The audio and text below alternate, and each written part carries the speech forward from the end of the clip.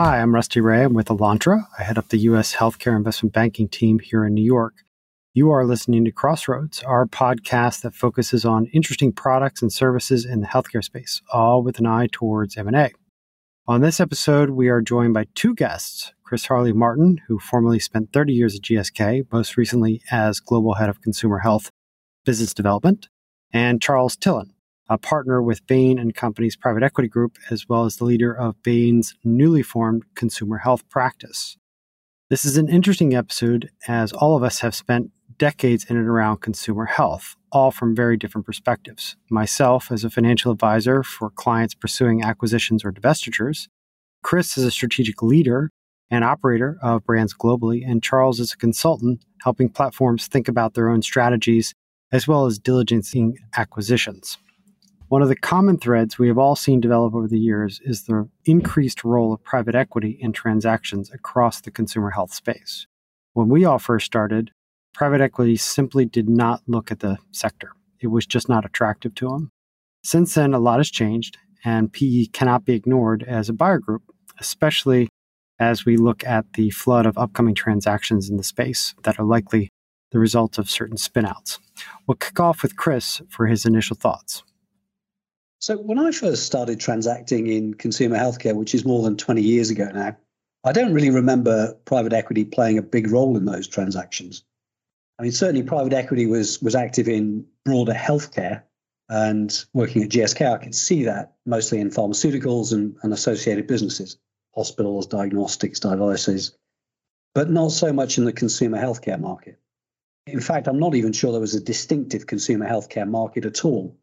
The industry seemed quite dull, I suppose, low growth, slow moving, for the most part, highly regulated, with many of the more attractive but under-leveraged assets trapped inside larger companies who typically weren't investing in them. But they're also reluctant to give them up because they provided within the group relatively stable cash flows. So you had a certain inertia, I think, in the industry. Equally, regulation made it difficult for innovators, and new market entrants had no infrastructure or market access. But surely that's changed. And Charles, I'm curious, what do you think of the things that have changed that mean that private equity are now more attracted to the consumer healthcare market? To steal a little bit of your timeline, because I think you mentioned 2 decades, it's actually worth thinking of private equity over that time period, because 20 years ago, private equity wasn't organized by sector. It was just LBO funds in general. And so they didn't even think about, do we invest in consumer health? I don't even think consumer health was probably a term that anyone could have recognized. Over the decade that came after that, private equity did start to sectorize, to make it into a verb. But you would have a healthcare sector and you would have a consumer product sector. And you didn't really have intersections between the two. Healthcare spans so many different spaces. I won't list them all here. And it's only at the edges that begins to intersect with consumers. And that's when you get into OTC, VMS, and retail health. And as those things have emerged, private equity has begun to look at them as opportunities, whereas before it wasn't on the radar. And the main reason they want to look at it is because the tailwinds are fantastic. And we're talking decades-long tailwinds about demographic behavior and needs, advocating for your own health, buying products for your own health. That is perfectly set up for VMHS. It is for OTC as well, but OTC carried a regulatory risk in a sense that made private equity hesitant, other than their healthcare practice. Their consumer products people were uncomfortable with it. But now you'll see that is converging. And there have been a couple of test cases, I think, in that time period where private equity has seen that there is a landscape where they can add value. They started to look for platforms. They wanted to find M&A pipelines for those platforms and professionalize those platforms and then curate them ultimately to sell to a strategic like a Nestle or a Unilever or someone else. More recently, we're seeing the divestments of the large portfolios as pharma is saying OTC is different. It's not really healthcare. It's actually more consumer now. No, that's really interesting. Rusty, your healthcare practice bridges both pharma and consumer healthcare. Do you think the private equity buyers are different in those two spaces, or is it the same group? And do they have different or similar needs as they've emerged to be enthusiastic about this sector? That's an interesting question. I will have to provide one anecdote about you, Chris, before answering that. And The very first transaction we did for you, I turned up with a target list that included some private equity firms. And I think you looked at me sideways and said, really?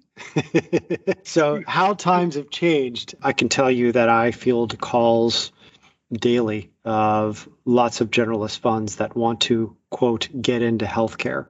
When you ask them what that means, well, we want something that's doesn't have any payer exposure, doesn't have any reimbursement risk. Oh, and we don't have anybody here on our team that can understand the scientific nature of these assets. So, maybe revenue cycle management, something that's more of a business services, if you will. I know that's pretty far afield from consumer health. There is this growing development of a niche within consumer health because it is both healthcare and it is consumer, not to make a pun there, but the fact that it has this healthcare exposure with regulatory risk, manufacturing, quality. These are such key elements in buying a brand or running a business of this sort. And that's where people fall down, especially in transactions, because they don't think about day zero. How do I actually transition this thing? How do I get the marketing authorizations in various countries around the world? How do I do new product development? Because I may have to do additional clinical trials, or I may have to do formulation work. These are very, very complex components of running these businesses that are not necessarily average within the consumer world. That said, a lot of the marketing sales, especially e-com, really draws from the consumer experiences. So we're seeing more and more private equity really have a focus around OTC consumer health. I think that's broadened to VMS, as VMS has shown a lot of growth. Charles, I'm kind of curious. You do a lot of buy-side work for private equity, a lot of diligence. What are private equity thinking about? What are they looking at? What do they worry about when they look at investing in this sector? They've become increasingly more sophisticated in understanding it's not just I'm buying a growth investment. It's where does it sit on the consumer health spectrum? But what they're looking for, particularly in the priorities for diligence that we're asked to conduct, comes down to, first of all, are the brands really brands? Because sometimes something may appear to be a brand, but when you dig into it, it's more of a molecule or an ingredient that just happens to have a label on it, and it's never been marketed as a brand. And if it's legitimately branded, that means there's consumer support for it. How deep is that consumer support? Likewise, we'll have to speak to retailers to understand how they perceive the brand, how attractive it is for them to stock it, what are the facings, what is the velocity. There's classic analysis that just goes into determining that. The next thing they worry about is fad risk. This is more related to VMS than it is to OTC. And how do we assess that? I call that portfolio beta, because there can be other things in the portfolio that can soften the fad, but you do have to understand where do things sit on the range of fad versus a little bit more scientifically proven or safer, where there's longer research, longer purchase patterns. The third thing they look at beyond the brandedness, the fad risk, is going to be the platform suitability. The PE loves platforms because they want to put other things into it, like an M&A pipeline, so they can scale it, benefit from the scaling, and ultimately create a company that a corporate would like to own, or an IPO is sufficient for it. And so you have to say, what could be added to this platform? Does the platform mean anything? What are the sources of strength in terms of the retailer relationships, points of distribution, et cetera? Is it one therapeutic area? Is it multiple therapeutic areas? Is it OTC only? Is it OTC plus VMS? Are there things out there we think we could add to this and curate over time and create a bigger story? Do you sense or see much difference between the geographies? There are definitely differences, and they're definitely aware of the differences. They may like, the thing about consumer health is it is a global category that's attracted virtually everywhere, even if it's more mature in some areas than other areas. What private equity has struggled with is usually their teams are regionally based. So the North American team is going to be thinking about North American opportunity, and EMEA team likewise. And then when there's something that goes across both of those markets or even more markets, the teams have to work together. And that's where, when partnering with someone like us, actually helps, because we're the connective tissue that can look at multi-markets for them. Completely understand. Rusty, I'm curious, if we move to the transaction itself with private equity, how they're approaching transactions, what the differences between a strategic and private equity might be, what the considerations are. If they don't have a platform, you're not as beholden to kind of the strategic fit. I do believe that most private equity firms, when they look at a portfolio of brands, if they're being divested out of a large pharmaceutical company, initially try to think of this, can we build a platform around skincare, cough, cold, respiratory, whatever the case may be? They quickly, kind of shelve that idea because the reality is you can't always select the kinds of assets you want. And they sort of then fall into the idea that, okay, let's just get good assets. Do they have good brand equity? Can we build on that? How far and how fast is it falling? Are there distribution risks and things like that? Those become the more key elements in dealing with them in turn to position your brand for sale. The other thing as you get kind of into the conversation with private equity, I think the most important thing is making sure they have capability. Can they transact? The really hard part of the story is when you, as a seller, you're pharmaceutical or strategic, you're divesting brands and private equity takes over, are they going to be a big pain in the butt post-close? Are they going to come back to you with questions or needs or wants and long-term transition arrangement? I think that is often overlooked because, they pay a robust price and they say all the right things.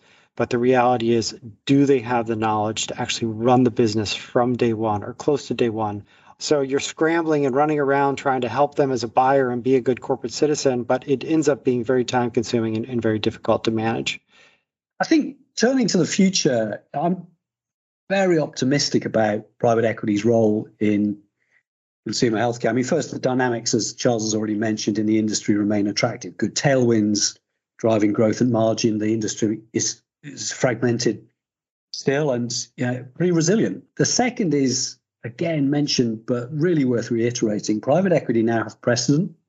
Mm-hmm. Precedent seems to me to matter a great deal. When I've been talking to private equity in the last few months, it really differentiates when you're talking to people who've already been in the sector, have invested and had a successful exit. The third is that I think a defined industry is emerging. And why does that matter? Well, it's part of thinking about how to exit. Actually, if there is a defined industry where you can forecast what the multiple of their exit might be if you choose to IPO for the larger ones, or you've got strategics who've got very clear aims to grow and need significant brands inside their portfolios, and you've got something to offer them, then actually the exit is a little clearer. The world isn't without its problems. I hear today, Rusty, financing is now the issue of the moment. I mean, is that just cyclical? Is that, there's a problem today, but it'll be gone tomorrow? Or should we be worried about financing as a brake on the potential for private equity to be in the market? I wish I knew the future of the financing market. It's an odd time because while we're seeing pricing on financing get more expensive, which we all know private equity uses to, juice returns and get deals done at higher multiples, that's countered by the massive amounts of money that most private equity funds have raised from COVID on. I don't speak to anyone that hasn't raised a new fund, and it's bigger than the last. It could be a temporary issue. You over-equitize a business today and recap with debt later to kind of get those returns or find a way to get those returns. So it's not something that's permanent, but it is kind of something that's weighing on the minds of folks today for sure.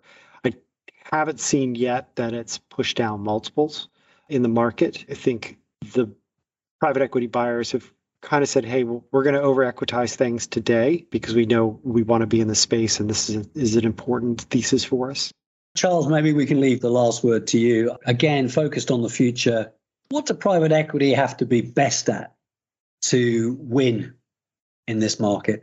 There's two dimensions, I think, to answering that question. The first is when they diligence something, when they look at something, there has to be a compelling thesis. But the more important part, Chris, is that they have to commit to a value creation plan and proactively manage the investment to whatever the next holder will be. They can't sit back and expect it to happen. Part of that is providing talent if talent is needed. For example, e-commerce, there's always going to be a need to put e-commerce talent in.